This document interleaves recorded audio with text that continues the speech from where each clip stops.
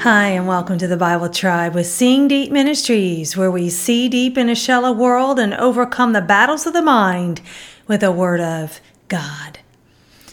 This life is not about us. We can tend to forget that.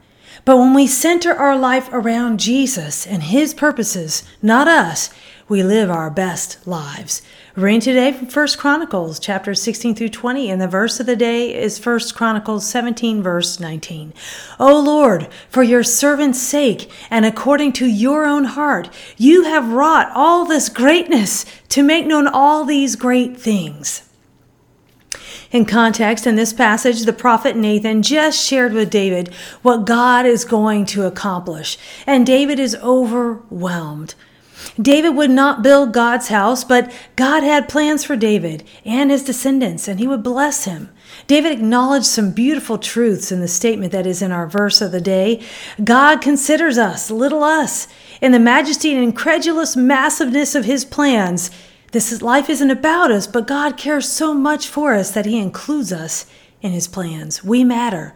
And as we center our lives around God, we get to be participants in the greatest story of all, the redemption of mankind.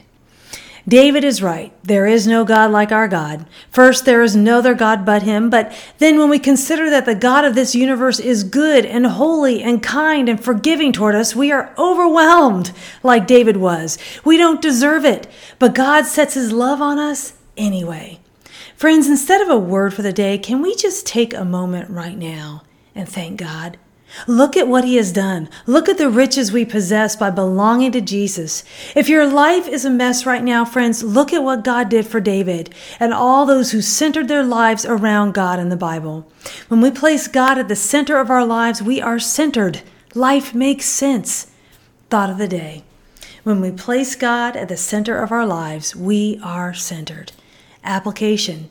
Trust God with all the stray pieces of your life. He is well able to keep it all together. Go with God and His precious word, friends. Tune in tomorrow as we head back into the book of Amos.